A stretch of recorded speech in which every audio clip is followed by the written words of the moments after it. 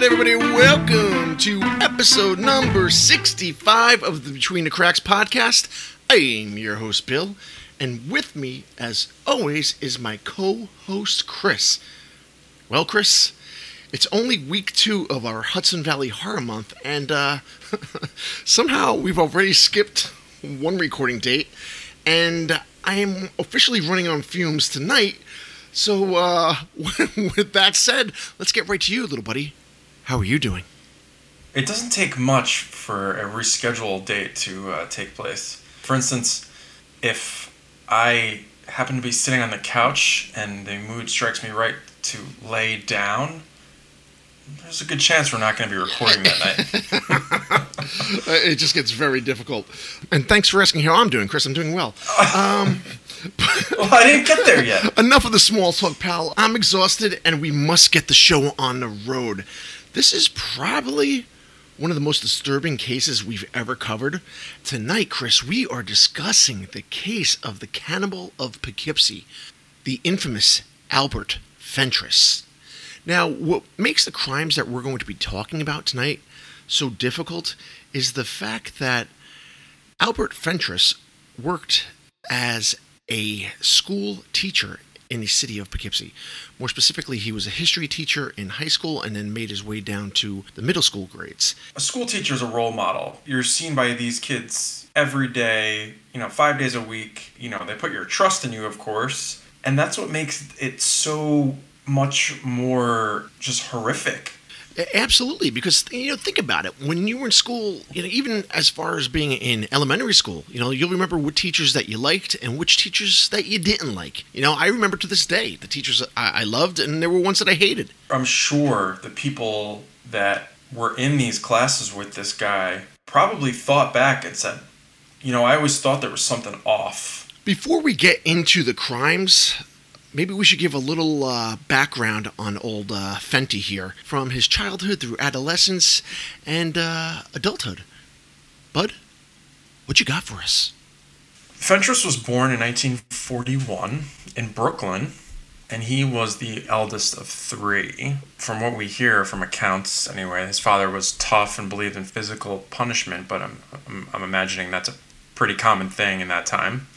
So I would say nothing out of the norm. I mean, from what we've read here, it looks like it was actually a pretty normal childhood. At the age of 12, apparently, he moves to Long Island, and he actually is a pretty bright young fellow. He ends up finishing top 10 in his graduating class in high school, and he earns a master's degree in history and education. So, yeah, Chris, as you mentioned, he did receive his master's degree in education, and unfortunately for us here in the Hudson Valley, Fentress was offered a job in the Poughkeepsie City School District as a high school social studies teacher. Fentress actually made a very good career for himself. He was actually noted as being one of the better teachers in the school district. But all was not well in Fentress's life. From all accounts, he seemed to be somewhat of a loner. He essentially had no love life at all to speak of. He had lived alone, but he did have some hobbies, and one actually being the same as yours, Chris, stamp collecting. What? Mm-hmm. Yeah, he was an avid stamp collector, and we're going back to the 70s here, so remember, there's probably a big thing back then, and there's probably people out there that still do it today. What the hell do I know? But he did have what some would say was an obsessive personality, and that kind of reared its head in a way that he spoke about his, get this, Chris, his Cadillac. And he described this event as one of the most depressing of his life. And do you know what that event might have been, Chris? Do tell. When his Cadillac had to go into the shop for repairs. So, you're looking at that, and that might seem like a small little detail, but, you listen to that description, one of the most depressing times of my life, and it just being a car going into a shop, that shows you that maybe we're dealing with someone that's not all there. Little did Fentress know that Cadillac being in the shop was the least of his problems, because it seems that stamp collection that he adored so much went missing. Albert believed it was some of the local high school students that had broken into his place and stolen it.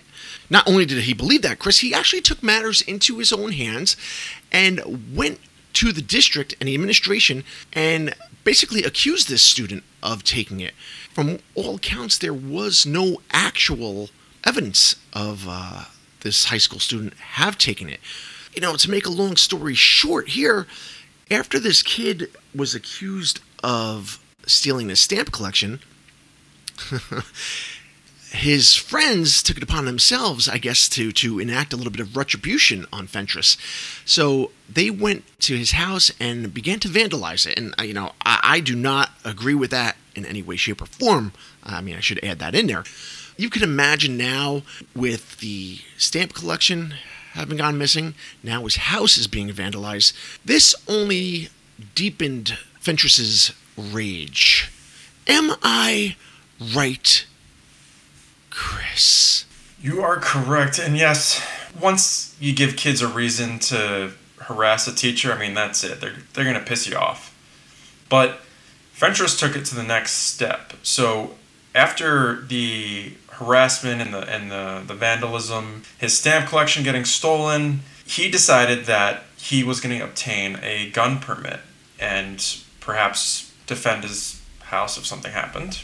And this plays a very big role into what happens next. Let's just start by saying it's crazy how kind of series of events unfold and leads to the ultimate climax here. It's true, Chris. We start to see, the cracks in Fentress little by little. As we said, he seemed like a loner, and he didn't seem to have a partner of any kind. So he immersed himself in these hobbies that he had, right? Whether it be that stamp collection we mentioned or the Cadillac. So when you don't really have much else going on in your personal life, and then someone fucks with your material items that you revel in, that can set the wheels in motion where you want to then enact revenge on those that you suspect committed the crimes. And that led into, God, Chris, I want to say opening Pandora's box, pretty much. Yeah, all it takes sometimes is for people like this, with this type of personality, one little thing like that to make them snap. Yep. This was the culmination of all these things kind of reaching their pinnacle. And that pinnacle was reached on August 20th of 1979. And you talk about adding fuel to the fire, Chris, because on August 20th, there was actually this planned, quote-unquote, as I've seen written, rumble. So now you know we're talking in 1970s, because it's not really a term you'd hear today, but it was a fight consisting of a bunch of high school students, whether it be from different schools or whatnot, I can't recall. But it made a huge commotion right within the vicinity of Albert Fentress's home. So he woke up from this, and he hears all these kids fighting and whatnot. And obviously Albert goes right to the thought that these kids are going to attempt to vandalize or even rob his home. So what he does is grabs his gun and proceeds to keep watch. And that's when Fentress noticed 18-year-old Poughkeepsie resident Paul Masters had wandered into his yard.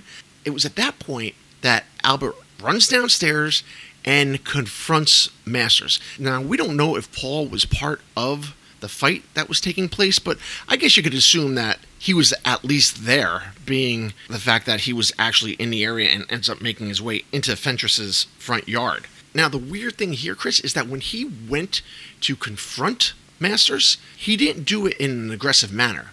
He essentially tried to defuse the situation, ask him if he needed help or whatnot, and he went so far as to even offer for Paul to come inside for a beer. I don't know what the hell was going through Paul's head. These two apparently had no connection, but maybe Paul had known Fentress from the school district or whatnot. But from all accounts, they had no connection to each other. So Paul decides to take him up on his offer and proceeds to go inside Albert's house with him. Part of it could have been because, these kids were running from the police, and perhaps he thought, maybe not be a bad idea to lie low, in this guy's house that I know. He's a teacher in the school district. So maybe he felt comfortable doing that and thought, until the police are out of the way, then I'll leave and, go home. What an astute observation, Chris. I did not even think about that. You're probably right there. with this huge fight that had broken out, there were cops, I'm assuming, all over the place, and it would make perfect sense for Paul to attempt to lay low until everything calmed down. But unfortunately, it became a fatal decision. So once inside, they were talking, everything seemed pretty cordial at first, and then Fentress then asked Paul if he could go downstairs into the basement and help him move some things around. Everything we hear about Paul is that he was a pretty tough kid. He was in very good physical shape. He was an athlete and whatnot. So Fentress might have played that part up to him where, oh, you look like a strong guy. Can you please help me come downstairs and move some stuff around? And, I'm looking at this Fentress guy, and he just looks like a little wimp. So I'm assuming that Paul probably didn't feel very threatened by him at all. Yeah, and you just never know, do you? No, you just don't know. Unfortunately, Paul made the decision to go downstairs with Albert. That's when Albert asked him if he could help him move the items, like we said. Paul had turned his back, and it was at that point that Albert, Fentress, pulled a gun on Paul, put it to him, and told him to tie himself up. Could you just imagine the shock and the fear running through this poor kid when he turns around and sees that this guy has a gun pointed to his head, and he's stuck in his fucking basement? In the middle of the night, too. Oh, my God. You're completely helpless. People are sleeping. You're in a basement of someone's house. Meanwhile, the cops are probably just outside because they're looking for the people who got into a fight. What we're thinking right now, if you just got the backstory up to this point, you're thinking that he either suspects this kid of being involved or being responsible for the acts of vandalism and the harassment that Fentress has been getting. Maybe he wants to interrogate this kid. Who did it? Do you know who did it? That's what I'm thinking up to this point. Yeah, I mean, you may be onto something there, but you got to think, too, that once you point a gun to a kid's head, I would think pretty much that your teaching career is over. True, and we just don't realize, and perhaps even Fentress doesn't realize what he's capable of at this point. But now there's no turning back. It's at this point that Albert began to sexually assault Paul. And from Fentress's account of it, Paul wanted nothing to do with it, as you could imagine, and this only enraged Fentress more. So, I mean, now we're beginning to see that this guy's not all there. He's upset that Paul is not taking kindly to this assault. And what he does now is so horrifying. I mean, you and I have talked about it throughout the week. I have not been able to get it out of my head. It's at this point that Fentress gets more enraged. He then proceeds to take out a blade and remove Paul's sexual organs while he is alive, Chris. Even upon reading this and then saying it aloud right now, it is beyond disturbing in my eyes. And I can only imagine what was going through this poor kid's head. Unfortunately, after this event happened, Paul began to bleed profusely. Albert then left Paul downstairs bleeding, went back upstairs with the genitals in his hands, proceeded to put them in a frying pan with oil and eat them. Can you fucking imagine this? I mean, we went from talking about a middle school teacher who collects stamps and likes his Cadillac to now a sadistic cannibal rapist. It sounds like a horror film. It doesn't sound like something that you would expect a human to actually do to another human. It's at this point, after consuming the genitals, that Fentress proceeds to walk back downstairs where he sees that Paul is still alive. You can imagine at this point, he's probably close to death with the amount of blood that he's lost and whatnot. I believe it was even noted that Fentress shot him one time upon leaving the basement. As he went back downstairs, as we said, he saw that Paul was still breathing and proceeded to shoot him one more time, and that was the fatal wound that ended Paul Masters' life.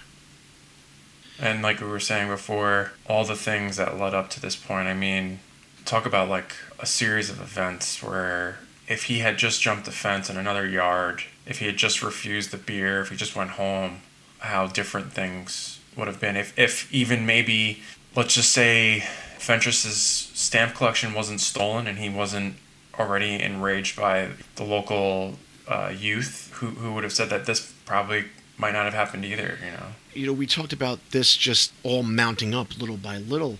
There was something that Fentress did a few days prior to the killing that he later admits to that lets us know, Chris, that this wasn't the first time he's thought of doing something like this. And it's interesting because he actually, like you said, prior to this, what leads us to believe or actually know that he was thinking about this before was he wrote a script for torturing and killing somebody just a mere 2 days before it happened. So, I mean, that's premeditated, isn't it? Well, you would think. Perhaps not to that individual, but... But what we come to find out is that the courts don't see it that way. And we're going to get into that. So, let's get back to this unfortunate event here. It's at this point now that Paul Masters has passed away from the wounds. Albert then tries to call a friend of his who happened to be a lawyer, and he admits that he had killed someone. And his friend is trying to get the information as to what happened here.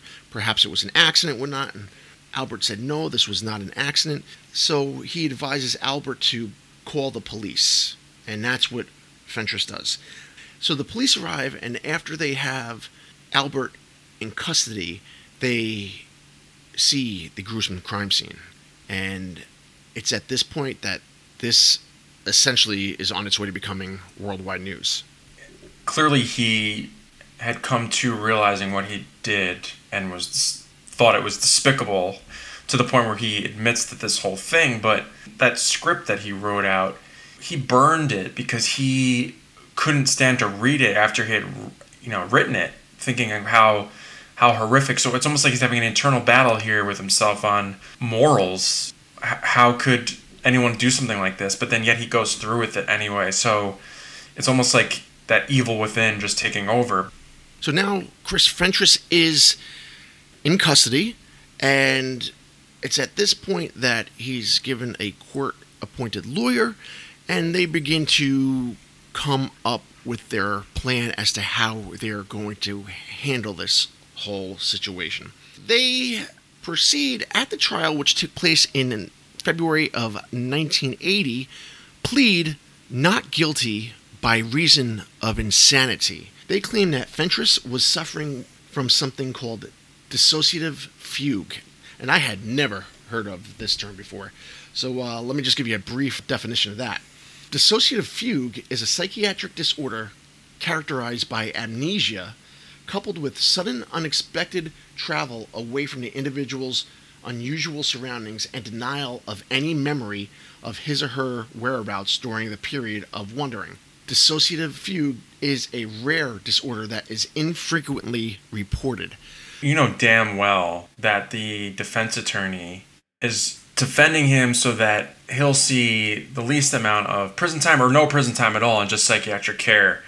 So you gotta know that the lawyer is feeding him, this is a perfect situation for an insanity plea. Say this, don't say that. So, I can't give Fentress the benefit of the doubt here and say that it was insanity. So, yeah, it is convenient. And I find it also convenient. I think that his treatment ended shortly after his sentence. And that's exactly what I wanted to bring up, because we come to find out that Fentress only received antipsychotic medication while he was in jail waiting for his trial. And that was probably required by the system itself or the doctors within that prison system. And that was the last time he's been on any antipsychotic medications to this day. Unfortunately, Chris, at the end of the trial, it was decided that Fentress was declared not guilty by reason of insanity. Can you believe that? No, and I bet the family is even more sickened by it. Someone not getting, justice for such a despicable act, especially for the family, that's gotta hurt. The public shares their thoughts about this. They're as outraged as the family is. Even, I don't know if everyone remembers, probably not unless you're from New York, Governor Pataki, he even says justice can never be achieved as long as individuals like Albert Fentress can commit vicious crimes and hide behind an insanity plea to avoid the prison time they deserve. Chris, after he is sent to the Hudson River Psychiatric Center, he becomes a model patient. So much so that he begins teaching classes at the hospital, helping staff. The staff say he's essentially the best patient that they have in the whole hospital. How lovely. So he had done so well that he went from a maximum security psych center to being shipped down to more of a minimum security facility in Suffolk County, Long Island. And it was at this facility that he was granted more independence, Chris. He was actually allowed to walk the grounds, and the grounds themselves had no fencing. So he could have basically split at any time he wanted to, but he was at this point allowed to make supervised visits to malls, restaurants, and whatnot, things of that nature. And they even pushed for him to have unaccompanied visits into the community. Apparently there were some psychologists and consultants that said that he should be granted, or suggested anyway, that he be granted unaccompanied passes into the community because he was already doing it with an escort. And this was taking place in 1999, so this is 20 years after the crime. Albert has been in custody for 20 years. I mean, granted, yes, it is 2 decades since the crime took place, but my God, man, that's pushing it. One doctor, though, actually says, because remember, he hasn't been on medication, right? He hasn't been on medication since pre-trial. The doctor says if he couldn't handle kids slashing his screens and burning his lawn, how could he possibly handle the likely public reaction to his release after he'd been demonized in the media as New York's own Hannibal Lecter? So basically saying, the guy's not on meds, you're going to release him out, and what's going to happen when he starts getting people publicly shaming him, and how is he going to be able to emotionally deal with that? Yeah, and remember, we said that he was diagnosed with dissociative fugue disorder. So who's to say that can't reoccur? Right, and then whose responsibility is that? I would charge the motherfuckers who released him with murder. Absolutely. So part of this agreement that Fentress's lawyer was trying to obtain from him was that, as we said, he would be released and was supposed to be sent to a designated halfway house. And then after a certain time at that halfway house, he would then be released to move wherever he wanted to. And now get this, Chris. He would not even have a record, because remember, he was found not guilty by reason of insanity, and there was never a sexual assault charge brought against him, so therefore he would not even have to have registered as a sex offender. Fuck that. So he would basically be walking away scot-free to live his life again 20 years after sexually assaulting, mutilating, and murdering a child. And 20 years in a comfortable environment, too, not in a prison. So, Chris, hold on to your hat here, pal, because the jury came back with their decision, and you're not going to believe this. They decided that Fentress should indeed be set free. Unbelievable. Could you imagine the outrage that the families, the police, anybody slightly related to this case, anybody with a kid must feel? So, as you mentioned what Governor Pataki has said, he was completely against it. And we have some other quotes here, and one who was in agreement with Pataki was the Dutchess County District Attorney, William Grady. He said, and I quote, "This man is a cannibal. It is an utter outrage that a killer who is still mentally ill will be released into a community without supervision to wander about freely. It is beyond my comprehension." And I am inclined to agree with old Billy Grady here. And one more interesting quote from somebody who was retired in that same industry, a man by the name of Ozell Daniels says, and this is in reference to Fentress, "He knows himself better than we do, but you fear them letting people like that back into the community. I worked at the hospital. They're never cured." Ooh, that is a tough statement and a very direct statement, huh? And for one that worked there. Yeah. For somebody who's experienced it. So he's essentially saying that I would not trust Albert Fentress on the outside. Yeah. And it seems that he's not the only one that thinks that way, Chris, because thankfully common sense prevails when State Supreme Court Judge Harry Seidel set aside the verdict, basically overruling it. And it was this decision that kept Albert Fentress in psychiatric care. And a good fucking thing, too, because you got to think about this. The guy has been out of the element, out of that atmosphere for so long. Who's to say that if he's put back in that situation, that he doesn't just snap back into, he's not around kids when he's being treated, right? So he's not put in a situation where he's going to be tempted. You just never know. You can't. You don't know. It has to be a day-by-day thing. But talking about the crimes here, which are just above and beyond anything that could be deemed normal. I mean, at this point, I think you would have to keep a watchful eye on this guy till the day he dies.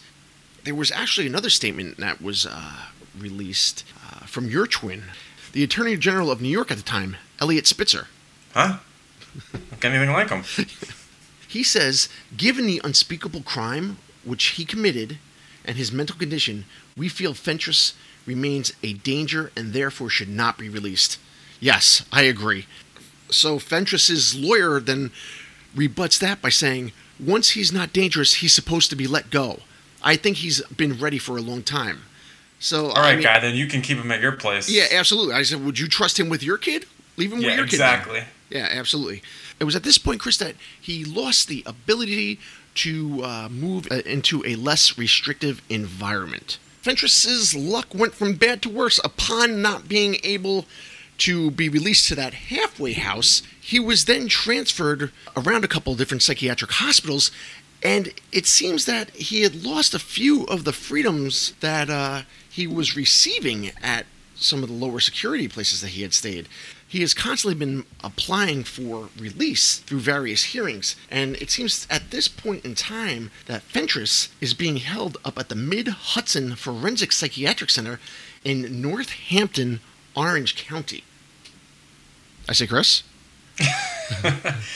And hopefully that is where he will stay. Yeah, man. I mean, this is one of the most disturbing cases we ever covered. I mean, we couldn't possibly touch on everything, but there was more evidence coming out that this wasn't his first sexual assault attempt. There were two men that came out and said that Fentress sexually molested them back in '79, a mere few weeks before this tragic event with Paul Masters took place. You can call this whatever you want, dissociative fugue or any other type of disorder that you want. But the fact is that after that evidence came out, Fentress said that, I'm not going to deny it, but I can't say that I remember it.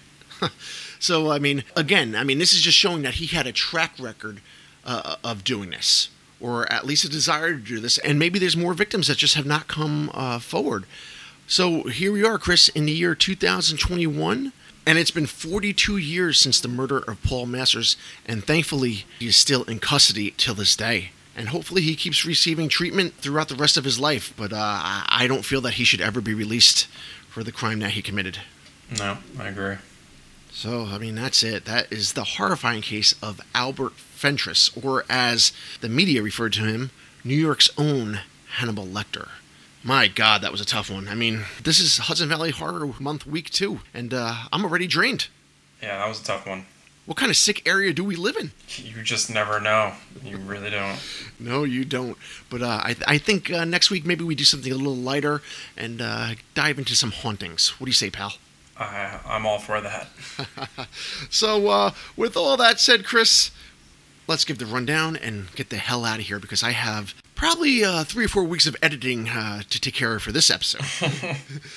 If you want to get in touch with us, you can reach us at btcpod2020@gmail.com, or you can get in touch with us on Instagram, the Between the Cracks podcast. And I gotta say, Chris, we've been getting a few more followers on Instagram from all around the world, I might add. Oh, look at us. Yes. So what else? Also, if you'd like to become one of our lovely patrons, that link will be in the show notes. Take a look at the tiers. What can I tell you? I'm not going to keep pushing it. Click on the link and find out what we got. Merch, teespring.com. The link for that will also be in the show notes. And if you want something, buy it. What the hell can I tell you? So without any further ado, Chris, this room is now about 145 degrees, and I got to get the hell out of here. I'm done for the night. So what do you say we wish to fine people out in podcast land the fondest a farewells. Boy, hey. Woof. Fucking luck. All right, bro, thanks.